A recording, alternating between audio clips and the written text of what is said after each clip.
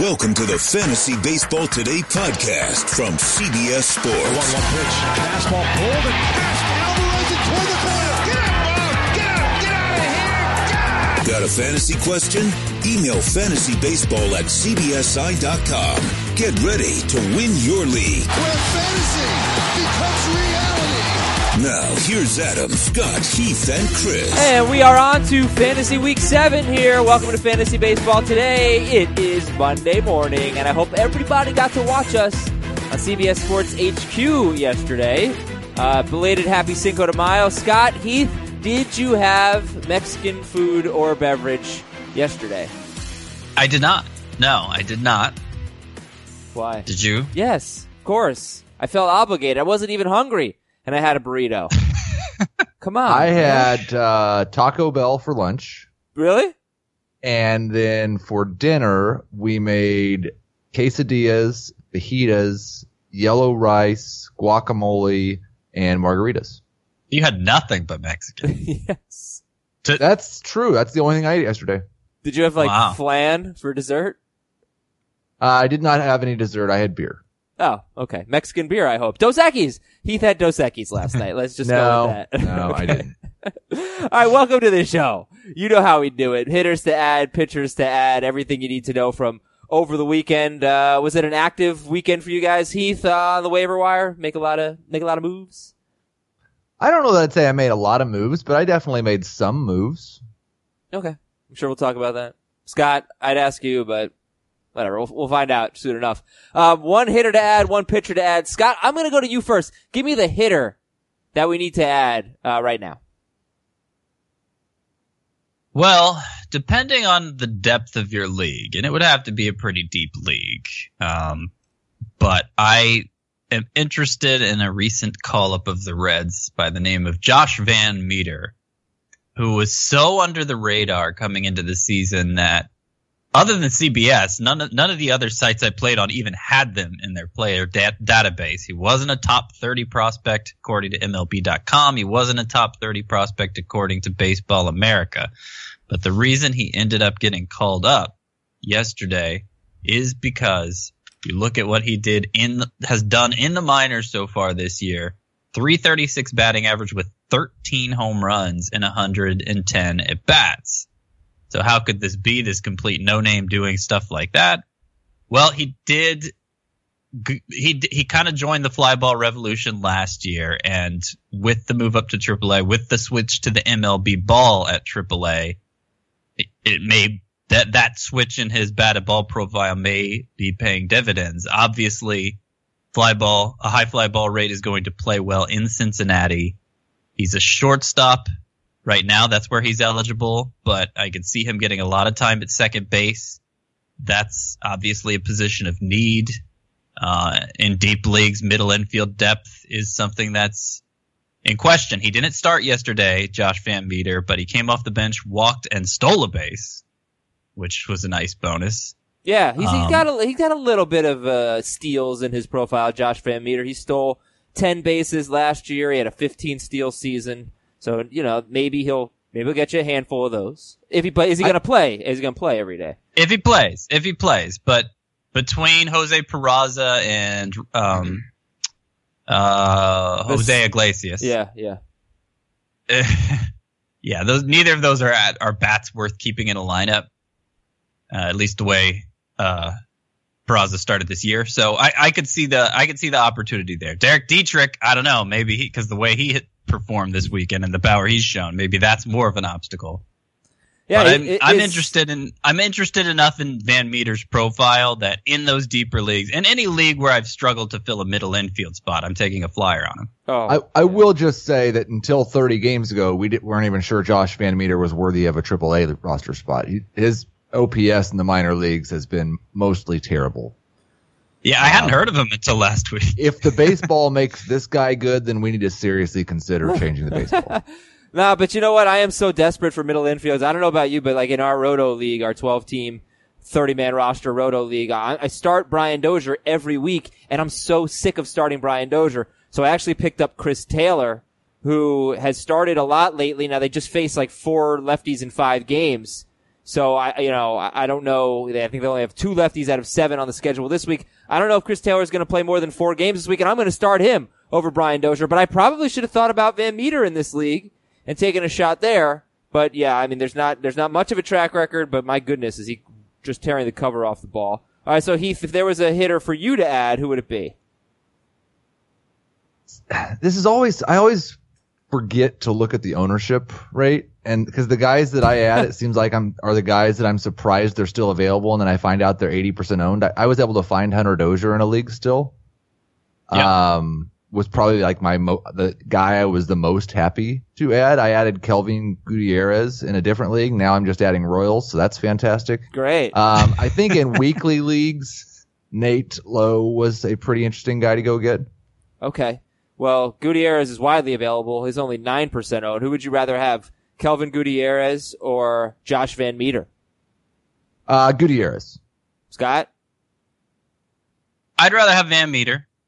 But Gutierrez's playing time seems more assured. I do second the Hunter Dozier move. Yeah, he is widely owned. I got him. Maybe there was 2 leagues where he was available, Heath, because I got him in one of ours too, the head-to-head auction league. He is to the point now where you can't let him go unowned. This is not slowing down. You look at his xWOBA, it's over 400.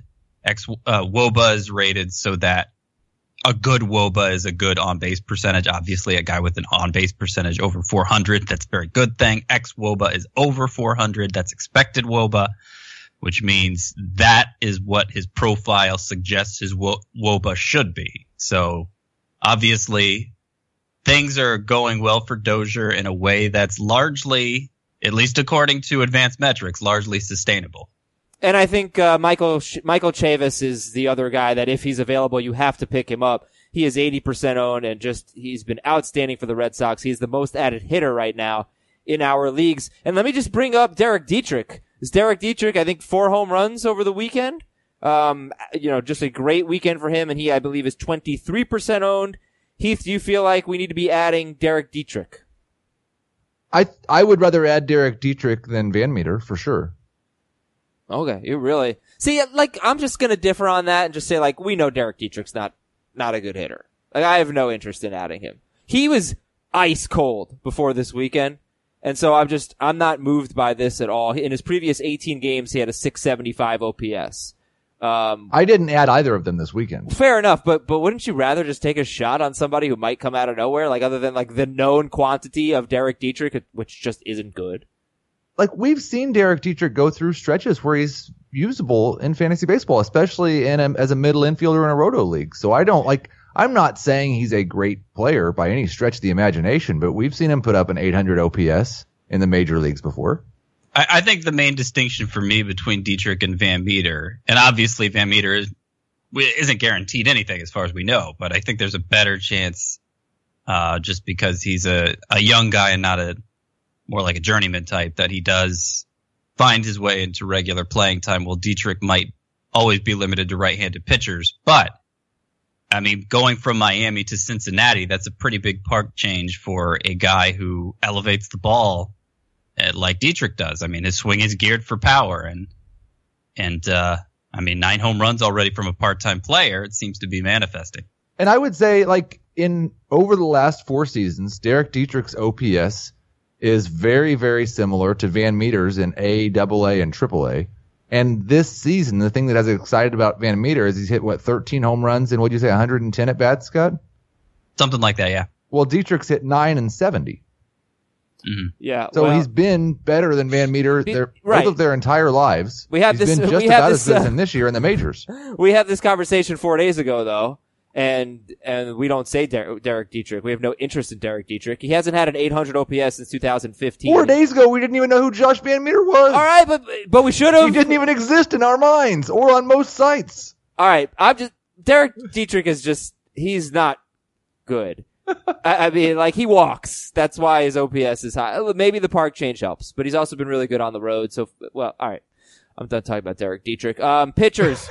Pitchers to add. I think Heath lost his voice for the first time.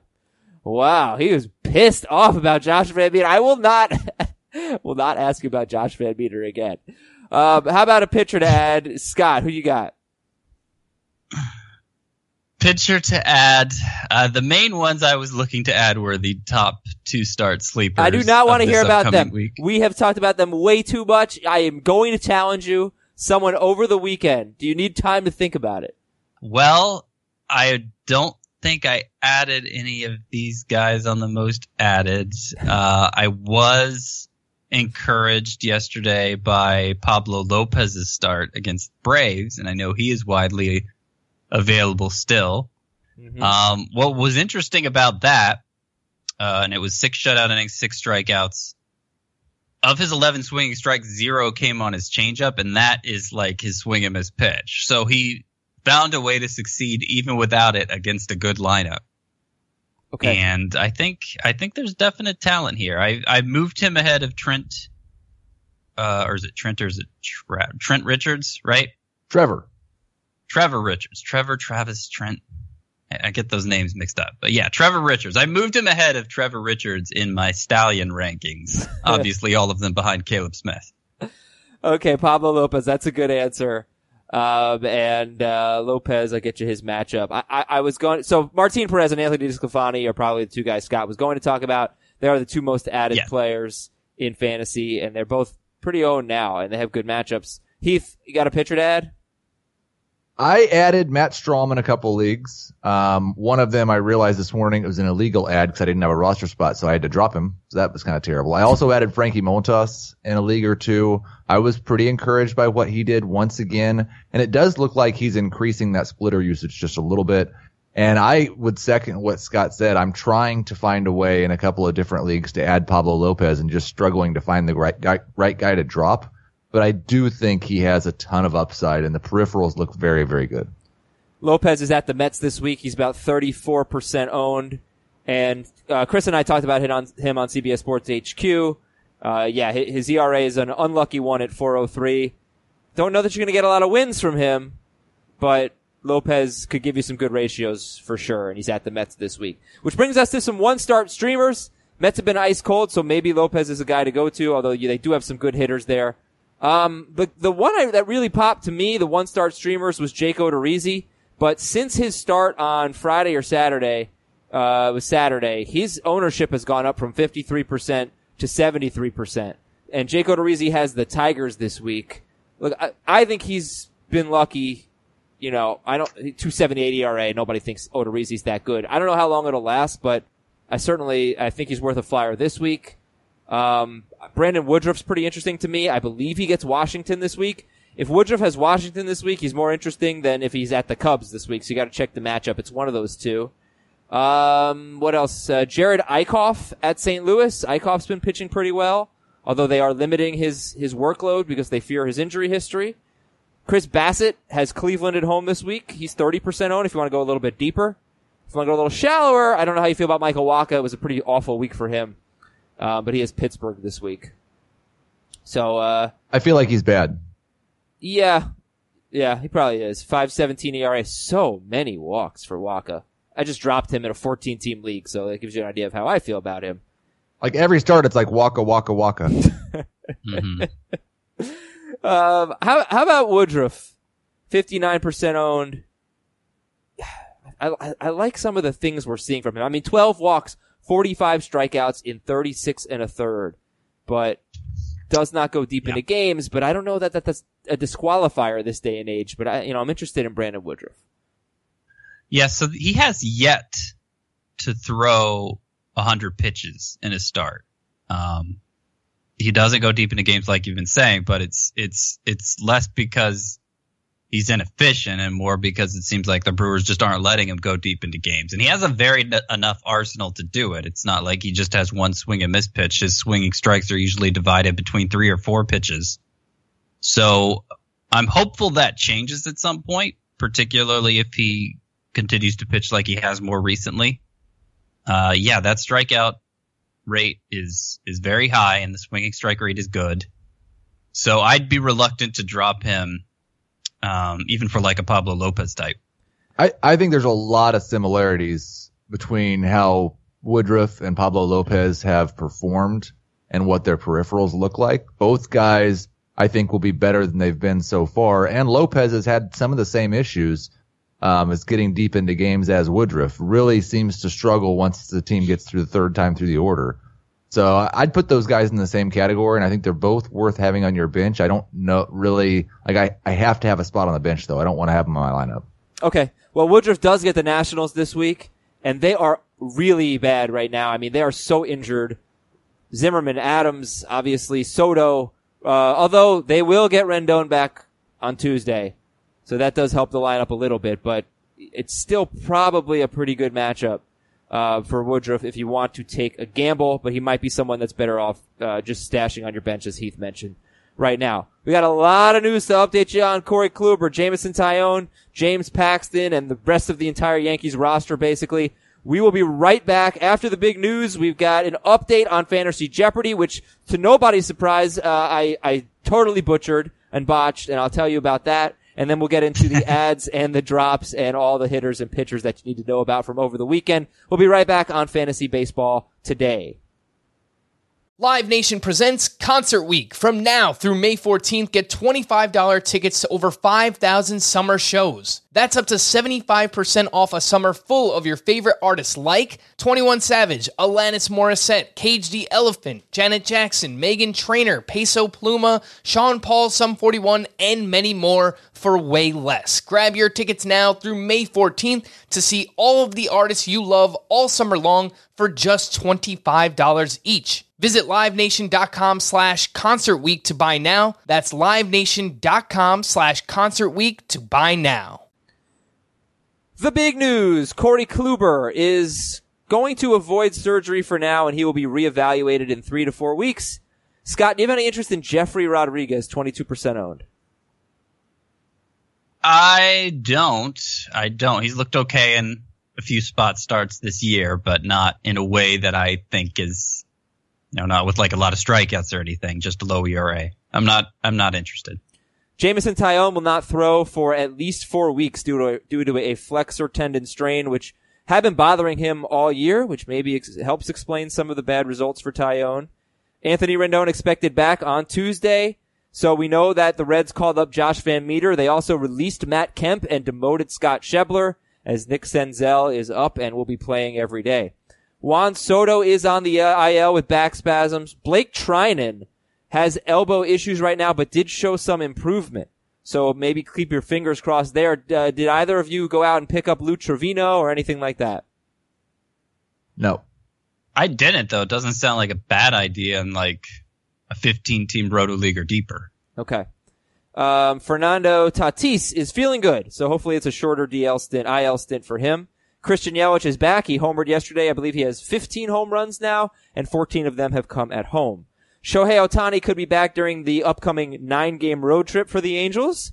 Texas manager Chris Woodward wants Jose Leclerc to get the job back. So right now, Sean Kelly is a guy you can add in the short term for saves.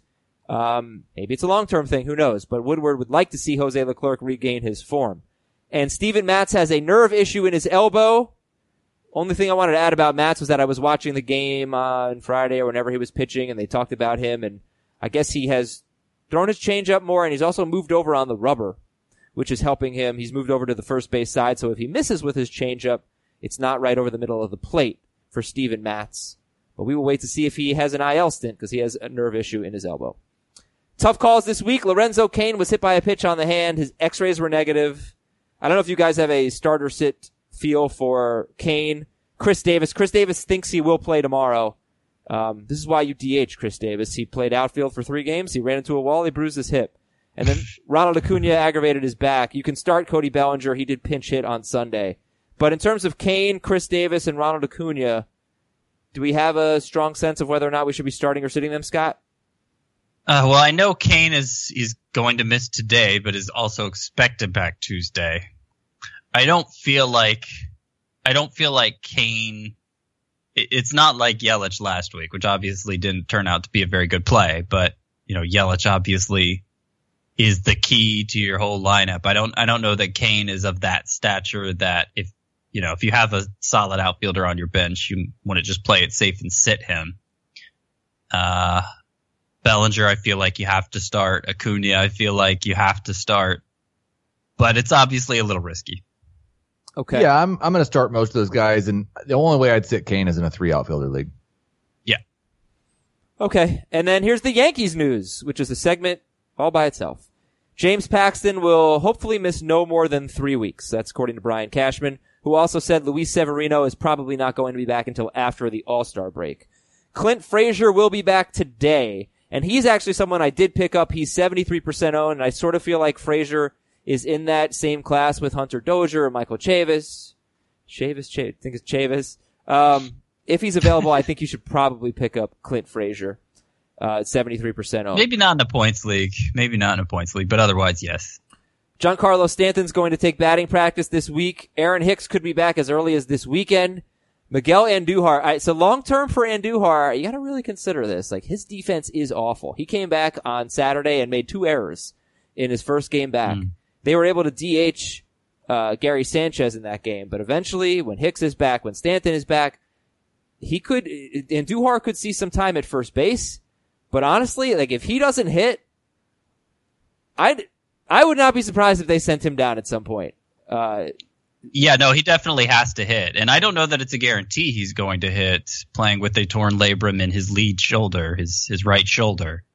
So he did homer on his minor league rehab assignment. I guess that's something you could take away from it, that at least there was a sign of power still being there. But if I agree with you. If he struggles out of the gate here, it's going to be easy to kind of fade him into the background, because Aaron Boone's already said he wants him being primarily the DH playing with this injury. Which means Giovanni Urshela is going to be playing a lot of third base for the Yankees in AL-only leagues that might be relevant. Didi Gregorius could be back, I don't know, a month or so.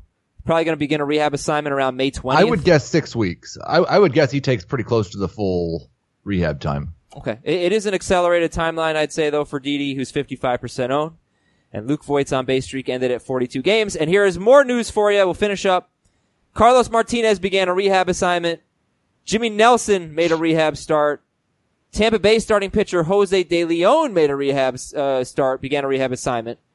Austin Meadows is nearing a rehab assignment. Would you pick up Carlos Martinez or Jimmy Nelson right now if you were speculating on someone? Nelson. Well, Carlos Martinez is a middle reliever, so no. Is he a middle reliever? I know he's a reliever. Is there I hope and I assume there's no way he's going to be the closer. But is there in your mind no way? I don't see why they'd remove Hicks with the way he's pitched. I mean, there's always a chance Hicks could struggle and Carlos Martinez is going well, and then they decide to switch it up. But there's no evidence that's. I don't think there's any chance that's going to happen right when Martinez returns. Yeah. Okay. So no, I would not be looking to add him. Nelson, I was just looking at the results of this rehab start. It wasn't good. I don't know what he was throwing in terms of velocity, though. 4 walks in 3 1/3 innings. That's going to end up being a bad start, obviously. But yeah, I have Nelson stashed away in my points leagues already. Roto, it just depends if you have an IL spot. If you have a free one, why not use him?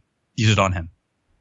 Let's get into the most added players on CBSSports.com leagues. Please remind me to read the Jeopardy emails after we do this. But Martin Perez and Anthony DeSclafani are numbers 1 and 2 on the most added list. They both have 2 starts. They both have good matchups.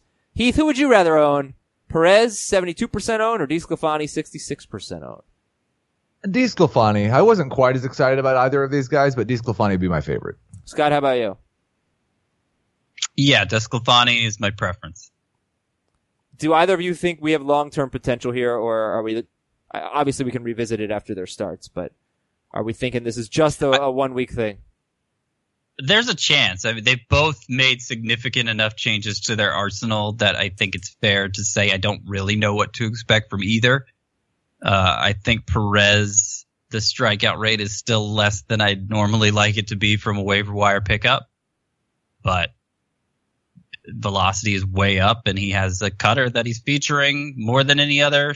He never threw it before, and he's throwing it 33% of the time now. So that's a pitch that can often lead to weak contact and be a good way to counteract a lack of strikeout potential. And that's basically how it's gone for Perez so far. So I'm interested enough that if both of them deliver on the promise of their 2 start weeks, I'm not just reflexively dropping them after the week is over. Heath, if you take a look at all the pitchers on the most added lists, Perez, DeSclafani, Odorizzi, Griffin Canning, Jeffrey Rodriguez, Spencer Turnbull, who was just dropped in our 14-team league like 5 minutes ago for someone bad. I don't get that. Odd time to do that, yeah. Oh, Heath just made an ad drop. All right. Pablo Lopez and dropping Jake Bowers. That one must have hurt you. It didn't hurt too much. Okay. Hey, Bowers, have you seen the numbers on Jake Bowers, by the way? Just He's improving. a lot of singles. Like a lot of singles. The good thing is the strikeouts haven't been where they were last year, so I have some hope that he's going to still turn it around this year, but I wanted Pablo Lopez on my team. Fair enough. Did you go over the pitching limit with that ad drop, Heath? I don't know. You probably I don't know did. what the I'm going to pitching limit is. you can't have more than 3 bench pitchers. More than 3 bench pitchers? Well, I have Correct. exactly 3 bench pitchers, Okay. so I think I'm okay. All right, you're good then. Bowers, by the way, in his last 16 games entering Sunday, 320 batting average, 386 on base, only a 460 slugging, 2 homers and a double, a 438 BABIP. So things have been better, but it's been a lot of singles for him. All right, I'm sorry. Back to the question, though. Perez, DeSclafani, Odorizzi, Griffin Canning, Jeffrey Rodriguez, Spencer Turnbull, Dakota Hudson, Jared Eichhoff, Chris Bassett. Did I say a name that you feel like Heath has staying power? I am most excited about the possibility of Turnbull and Eichhoff on that list. I do not believe there is a pitcher on that list that I like as much as Pablo Lopez. Not Griffin Canning? I have no idea if Griffin Canning is going to make one more start, and I don't have as much sample size of his peripherals actually looking good. Okay.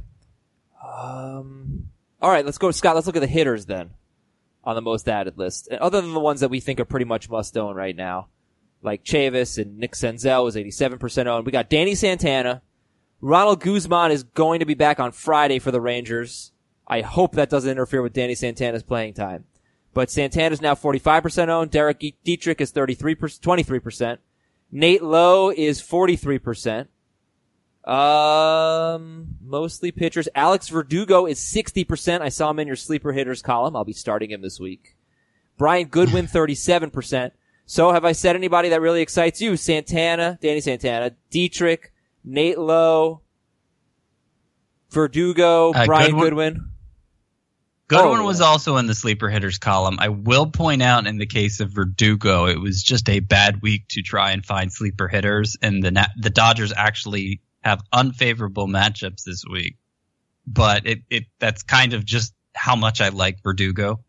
He did get a start against a left-handed pitcher yesterday. I know there have been some concerns about that. I don't know how consistently he'll play against left-handed pitchers, but the Dodgers are kind of running out of their enviable depth is thinning out.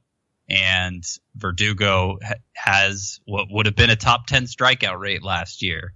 So he is doing a good job of putting the bat on the ball with more power than I think a lot of people might have expected. And look, that often happens when a guy gets to the majors, a guy with a really good hitting profile. We see the power increase. I think he's pretty close to must-own right now, all but shallower 3 outfielder leagues where you just may not have room for him. I was looking to add Alex Verdugo this weekend. Yeah, so I'm glad you brought him up. How about this? Would you rather have Alex Verdugo or Franmil Reyes? Reyes, they're both about 60% owned. Reyes, I don't think he has walked in 15 straight games, but he does homer. Who would you rather have, Reyes or Verdugo? Reyes. And I think the playing time's a little more trustworthy for Reyes. That's a tough one. I like both of them a lot. I think in a points league I might lean Verdugo just because that strikeout rate's so good. But it's almost a coin flip for me. Heath, any other ad drops you want to talk about? I'll just say in terms of bullpen stuff, I added Pedro Strop, 14-team points league, and Scott and I dropped Luke Jackson, and then Luke Jackson got a save. So I actually dropped Luke Jackson in 2 leagues, so that's one I definitely regret. What's the team scam record in that league now? Oh, we're a scam already. It's been all bad since that 10-0 week. All bad. It's all about Chris Davis. He has been so bad for us. after being so good. Yeah, for us. as he's gone, we've gone. That's true. Mhm. But we also have Cody Bellinger. Like I don't think we've won an offensive category the last 2 weeks with Cody Bellinger on our roster. So And Chris I Davis. looked at the That's scoreboard yesterday morning, and I think you were down 2-8. We lost midday. 8-2. Midday. We were up 5 to, or it was tied 5-5. We or lost something like 8-2. that. But then, Yes. Thank you for the update. by the end of the day, it was 2-8. That- You lost like, 8-2? yes. So you are back below 500 where you belong.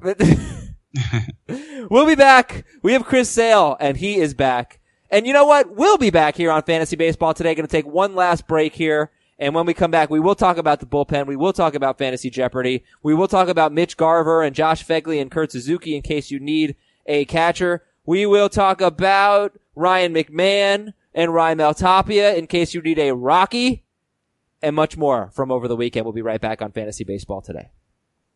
Homes.com knows that when it comes to home shopping, it's never just about the house or condo. It's about the home. And what makes a home is more than just the house or property, it's the location and neighborhood. Homes.com offers in-depth neighborhood guides with detailed video overviews, comprehensive narratives, and unbiased information from a multitude of sources. You thought we'd go in-depth with player analysis on Fantasy Baseball today? You haven't seen anything yet. Each listing features comprehensive information about the neighborhood complete with a video guide. If you have kids, it's also schools, nearby parks, and transportation options. When looking at local schools, they offer test scores, state rankings, and student-to-teacher ratio. They even have an agent directory with the sales history of each agent. That's why Homes.com goes above and beyond to bring home shoppers the in-depth information they need to find the right home. So when it comes to finding a home, not just a house, this is everything you need to know, all in one place. Homes.com. We've done your homework. All right, it's time. Let's read these emails. FantasyBaseball@CBSI.com. This is from Casey. Heath, how are you feeling? I feel like Heath was really upset after he lost in Jeopardy on Friday's podcast. He seemed to be in a bad mood after that. I think you guys need to play Jeopardy again and let Heath win. No one should ever let me win anything. I am in a fine mood. I was not upset about losing Jeopardy. It was a frustrating experience, as that game often is. But I will say the tweets and emails that I've received since Jeopardy concluded have made that experience entirely worth it. And I think we should just get to the next email. Okay. I'll tell you why. It's from Zach. Good evening, Marshall, Ginsburg, O'Connor, and Aaron. Are those all Supreme Court justices? Are we laying down the law here? Okay. As we witnessed with maximum security and Country House at Churchill Downs this Saturday, an objection filed on behalf of a losing participant can ultimately change an event's rightful winner. After careful review of the tapes from last Friday's episode, I am hereby filing a Fantasy Jeopardy objection on behalf of Mr. Heath Cummings Sr. At the 47:40 mark on the tape, Mr. Cummings discovers the daily double. Mr. Azer laments that unfortunately Mr. Cummings only has $200 in current earnings, therefore capping his wager at $200. Anyone who has watched Jeopardy ever knows that the maximum wager on a daily double is whichever is greater between the player's current earnings and the highest clue value available in the round. Mr. Cummings therefore should have been allowed to wager $600, which he would have done because Heath is smart. And his correct answer of Adalberto Mondesi would have brought Mr. Cummings' total to $800, exactly half of Mr. White's total. While it may seem that this is a moot point as both contestants gave incorrect answers in Final Jeopardy, a comparative study of Mr. Cummings' vocal tendencies revealed that at the time when he gave his Final Jeopardy answer, he was complacent and disinterested. This can easily be attributed to the fact that he believed he had no chance of winning as a result of Mr. Azer's aforementioned error. Given that Mr. Cummings gave 2 of the 3 correct answers, there is no doubt that had he been operating at even a standard engagement level, he would have said Tim Beckham instead of Edwin Encarnacion. As the good FBT stewards that you are, I ask that you consider the merit of this objection and declare Mr. Heath Cummings Sr. the rightful winner of Fantasy Jeopardy. Wow. Outstanding email. It is. And I've seen Jeopardy, but I didn't know the daily double rules. I am sorry. Well, you're the one who makes the rules for this game, Adam. I mean, you also made a rule that wrong answers don't count negative. True. So I'm not exactly sure why we're deciding your ruling on this doesn't count when you're the one who makes the rules in this particular game. But you know what? Whatever. I'm used to people undermining successes in games for me. This is what my family does every time I play board games with me because they know I'm just too good. They always team up on me to try and bring me down. So I'm used to it. You know what then? I appreciate that. You respect my authority. This is my game. These are my rules. And Heath Cummings is the rightful winner of Fantasy Jeopardy. Congratulations, Heath Cummings. What? Thank you. You're very welcome. He goes from having a chance to being the rightful winner? Cash your tickets. He was demoralized. I heard it in his voice. All right, let's go to the bullpen. Hector Neris got a save. Very interested to see what happens when David Robertson gets back, but Hector Neris is the guy right now. He'll get most of the saves. Is that fair to say for the Phillies? Yeah, definitely fair to say. Compared to everyone else's individual total, I would say that's accurate. I don't know that I'd bet on him receiving more than half of the saves over the rest of the season. I don't know why you say that, considering the way they've used him. There was this one odd appearance where he worked like the 6th inning or something, but otherwise he's gotten 1, 2, 3, each of the team's four of the last 5 saves. And I think that one appearance was the only time he didn't work in a non-save situation since that run started. So, I mean, I understand we can't trust Gabe Kapler ever with these situations, but this has been as consistent as he's ever been. All right. Real quick, guys, who's the closer in Seattle? I think probably still Swarzak, though there's a case to be made, Rowanus Elias. Who's the closer in Milwaukee? Hader. Forever? I wouldn't say yes, but I wouldn't say no either. We already updated you on Texas. It's right now Sean Kelly. It's hopefully going to be Leclerc for Chris Woodward in a little bit. Blake Parker, is he the closer for Minnesota? Yeah. Yeah. Who's the closer for Atlanta? I mean, who is the closer for Atlanta? Because it's yeah, go ahead. I think that's a committee. The reason we dropped Jackson is because AJ Minter, they hadn't had a save situation, but Minter, his last 2 appearances had come in the 9th, and he had 5 total strikeouts to no base runners between them. So it's like, Minter's coming back around. Obviously, they're going to turn the reins back over to him. And then Jackson gets the save in a situation where Minter clearly should have been available. So I don't think it's Jackson just outright, but I think they're playing matchups, and it's going to be kind of a committee for the time being. Okay. Everybody understood my outcast Luke Jackson thing. Yeah, it was very funny. It was very, very good. Heath, are you concerned about Raisel Iglesias? The dude is having a bad year. Yeah, a little bit. But I don't think he's going to lose his job. It's just that whenever he misses a save, you have to worry that he's not going to get the next one, and you're going to have to wait another week for him to get a save opportunity. So I think I had him 12th to start the year. I think I have him maybe 16th right now. Would you drop him for Blake Parker? No. Okay. Let's go to some hitters now, and I'll stick with Heath here on the catchers. Mitch Garver, Jonathan Lucroy, Josh Fegley, Kurt Suzuki, they did some good stuff over the weekend. Do you see any of these guys as must-own players? Lucroy, Garver, Fegley, Kurt Suzuki? I wouldn't call any of them, and we talked about this a little bit yesterday on the show. I do think that Garver is someone you can just start with relative confidence right now until he goes into the tank, and that will probably happen sometime in the next month or two.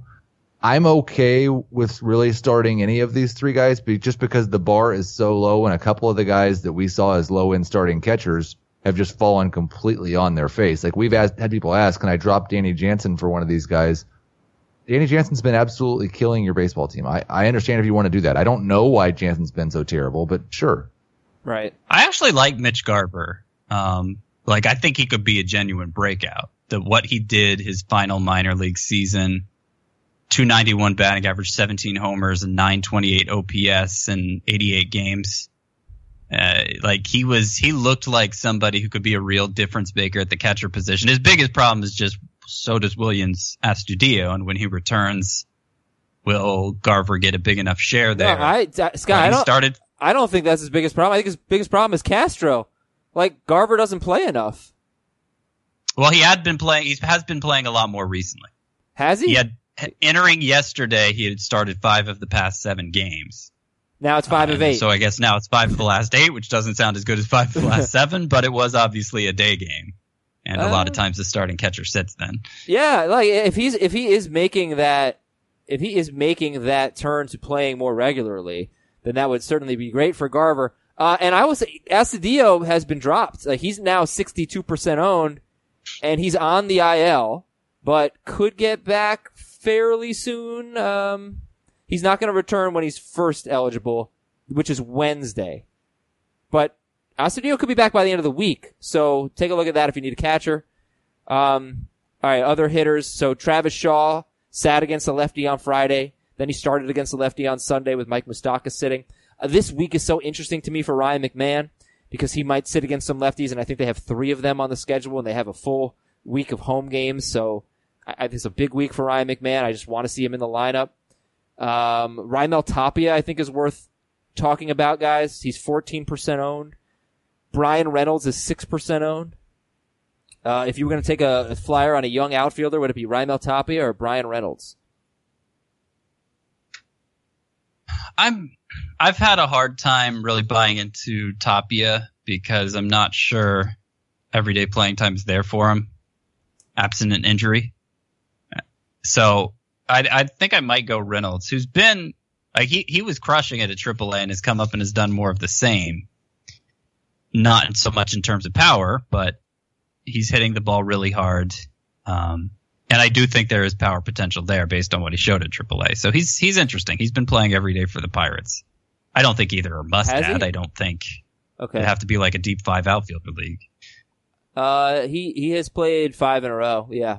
Before that, he was not an everyday player, but he's earning that, Brian Reynolds. And, he has 6 doubles in 12 games, which is nice. 1 home run. All right. Let's talk about some pitchers now. We have about, 15, 20 minutes left in the show.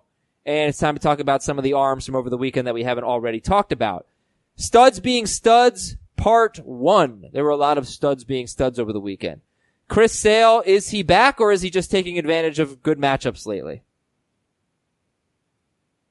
I'm tired of having this conversation about Chris Sale. His last 4 starts, he's given great results. 28 strikeouts in 18. Well, last 3 starts, 28 strikeouts in 18 innings with 4 earned runs.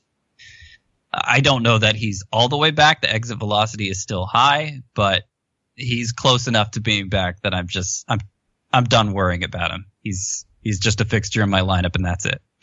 Heath, Tyler Glass now, is he a legit ace? He has not quite moved into that top 16 range for me yet, but he is right there with Luis Castillo, just knocking on the door.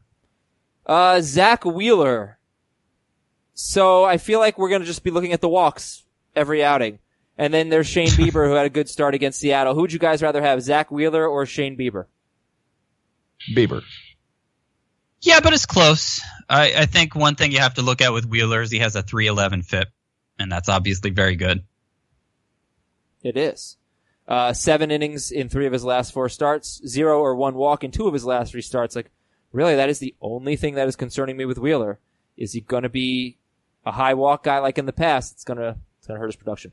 All right, studs being studs, part 2. We have 2 Red Sox here. We have Rick Porcello and Eduardo Rodriguez, and we have Jake Arrieta and Kyle Hendricks, who threw a complete game on 81 pitches. I think he and Yu Darvish threw the same amount of pitches in their Friday and Saturday starts. Eduardo Rodriguez threw a complete game. Kyle Hendricks threw a complete game, and Yu Darvish was complete trash. But how would you rank Porcello, Rodriguez, Eduardo Rodriguez, Jake Arrieta, and Kyle Hendricks? Heath, 2 Red Sox, Arrieta and Hendricks. How would you rank them? In a points league, I think I'd go Hendricks, Porcello, Rodriguez, Arrieta. And I'd probably switch Rodriguez and Porcello in a categories league. So Arrieta's last? Yes. Okay. Let's talk about Hendricks. So 2 of his last 3 starts have been like great, although only 3 strikeouts against St. Louis in this complete game shutout. The start in between that was 7 earned runs in 5 innings. So, obviously fantasy owners don't really trust him. He was only started in 49% of leagues. I still don't trust him. Scott, where are you on Kyle Hendricks? Yeah, the trust isn't there for me.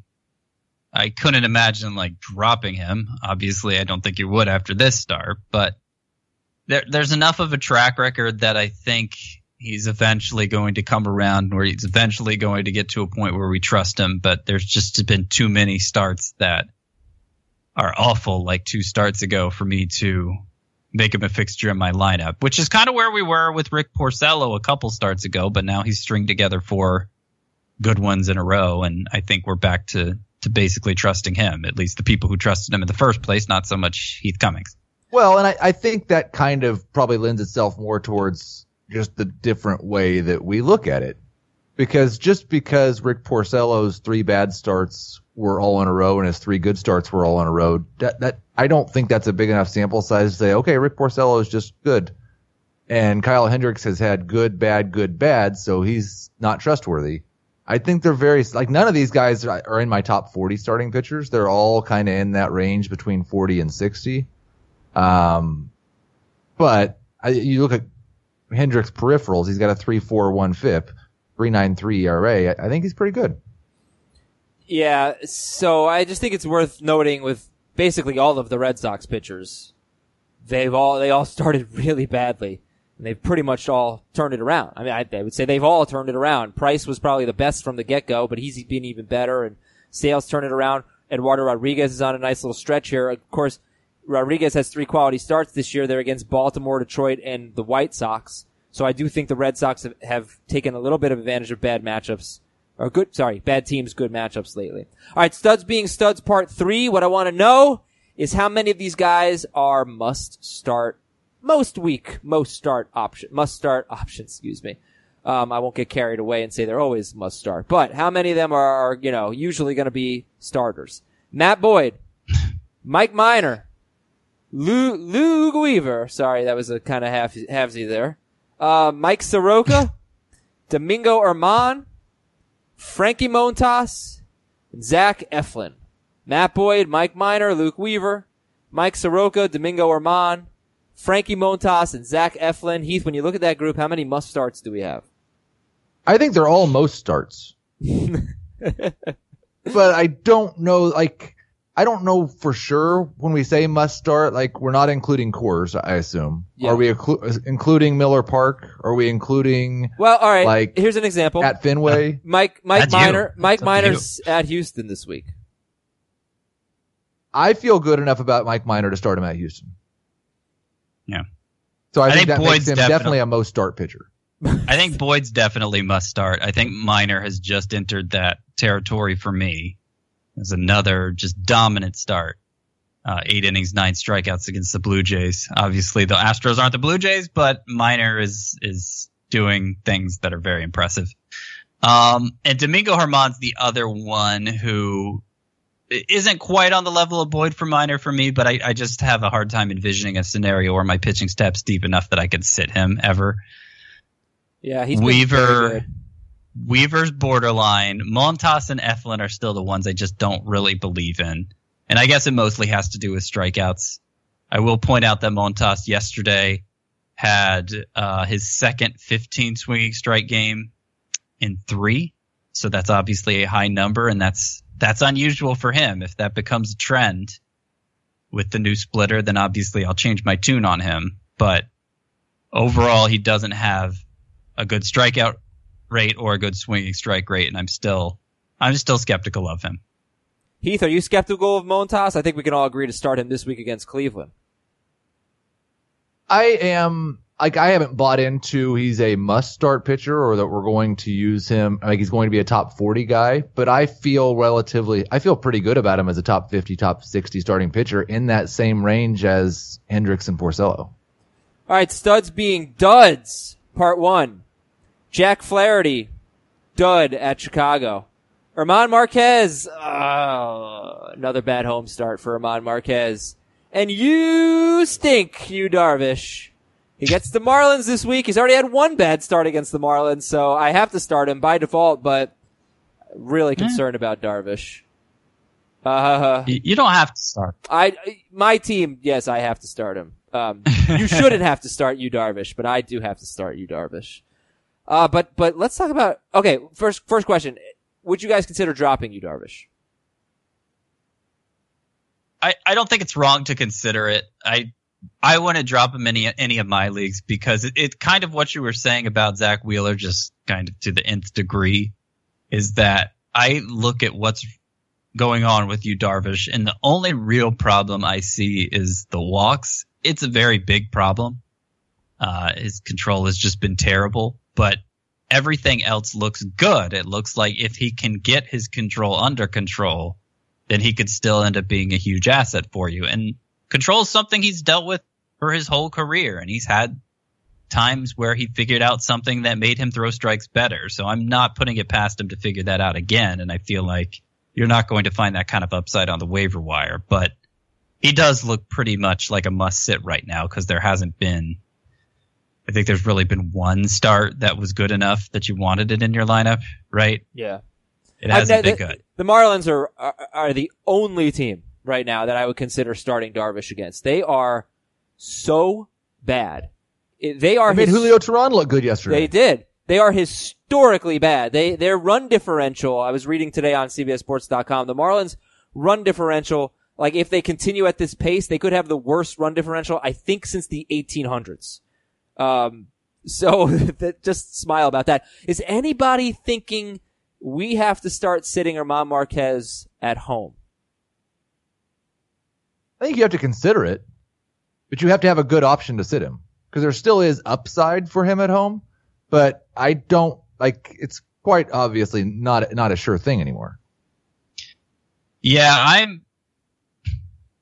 you'd have to have a pretty good pitching staff because of what I liked about yesterday's start, which wasn't great, but he still had like the problem with Coors Field isn't just that the ball carries because it's thin air; it's that the ball doesn't move on the way to the plate, and for some pitchers, it can become sort of a head. Where they play mind games with themselves and they feel like they have to make it move more to compensate for that. And then it just messes them up and they're ruined forever. But Marquez, like he still had, I think it was 16 swinging strikes in this, including, I think 12 of them were on his 2 breaking balls, which are the pitches you worry about at Coors Field. So like the stuff still seems to be there. It just obviously there's a higher margin for error because of the way the ball comes off the bat and how big the field is and all of that. I think I'd pretty much still just stick him in my lineup and trust that the stuff is going to play up more often than not. He has pitched 23 innings at home, faced 106 batters at home. He's given up an 898 OPS. He's faced 104 batters on the road and given up a 390 OPS. I really think German Marquez is a stud. If he were on a different team, he might win the Cy Young. I hope he can overcome this obstacle. I think I'd start him this week. San Diego at home. I'm not quite there yet, We gotta start him. Okay, we got a lot more, so I'm gonna save it for tomorrow. Hopefully we'll get to it. We'll do some leftovers from the weekend, but we did talk about a lot of the pitchers, like the ones that are available on waivers that I think needed to be talked about. So let's read some emails. FantasyBaseball@CBSI.com. Here's one from Dylan. I was recently offered a trade in a keeper league of mine from a Red Sox fan. He offered to trade me Domingo Germán for Michael Chavis in a points league. Who would you rather have in a points league and a keeper league? Domingo Germán or Michael Chavis? Germán. This is from Kurt in Kingsville, Ontario, Canada. Which of the 3 outfielders would you want rest of season? 12-team categories league.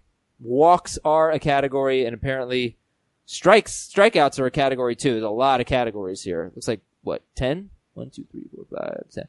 All right, pick 3. Clint Frazier, David Dahl, Gregory Polanco, Eloy Jimenez, and Brandon Lau. I would go Dahl, Jimenez, and I think Lau over Frazier. I was thinking Dahl, Jimenez, and Polanco. Okay. Yeah, I don't think that's wrong necessarily. 5 good options, but I think Dahl's the clear standout, right? Like, no doubts about him. Yep, that's the easy one. The walks and strikeouts counting make Lau and Frazier tough. You know. Yeah, and I think Frazier, in terms of profile, feels a little safer, but I don't. Yeah, I mean, even compared to some of the Rays surplus, I don't trust the playing time as much as I do for Lau, because of the Andujar situation, and soon Aaron Hicks is going to be back, and Stanton and all of that. Do I keep Domingo Santana or pick up Max Muncy? Asks Carl. So Domingo Santana or Max Muncy? I think probably Santana. It's got to be as simple as what do you need in your lineup? Utility. Well, you know, Max Muncy has second base eligibility. That's huge. Right. So if he can, he's actually been hot. I also think maybe in a points league, Santana might hurt you with all these strikeouts. Maybe it's a format thing. I don't know. Do we have an answer here? Scott, I think you said Santana. I mean, Muncy's striking out a lot too. I did say Santana mostly just because of a playing time situation, but I wouldn't have Muncy's fine too. Like if you prefer Muncy, then I don't think that's a problem. Heath? I think it's like if you need a utility, then it comes down to format. I'd still rather have Santana in Roto, but I'd take Muncy in points. Okay, and grade the trade from Nicholas. 12-team head-to-head league. I give up Mike Moustakas, Michael Brantley, and Mike Soroka. Wow. Drop the mic. Right? He's trading Mike Moustakas, Mike Brantley, and Mike Soroka. Thank you, Scott, for laughing. To get Jose Ramirez. Grade the trade.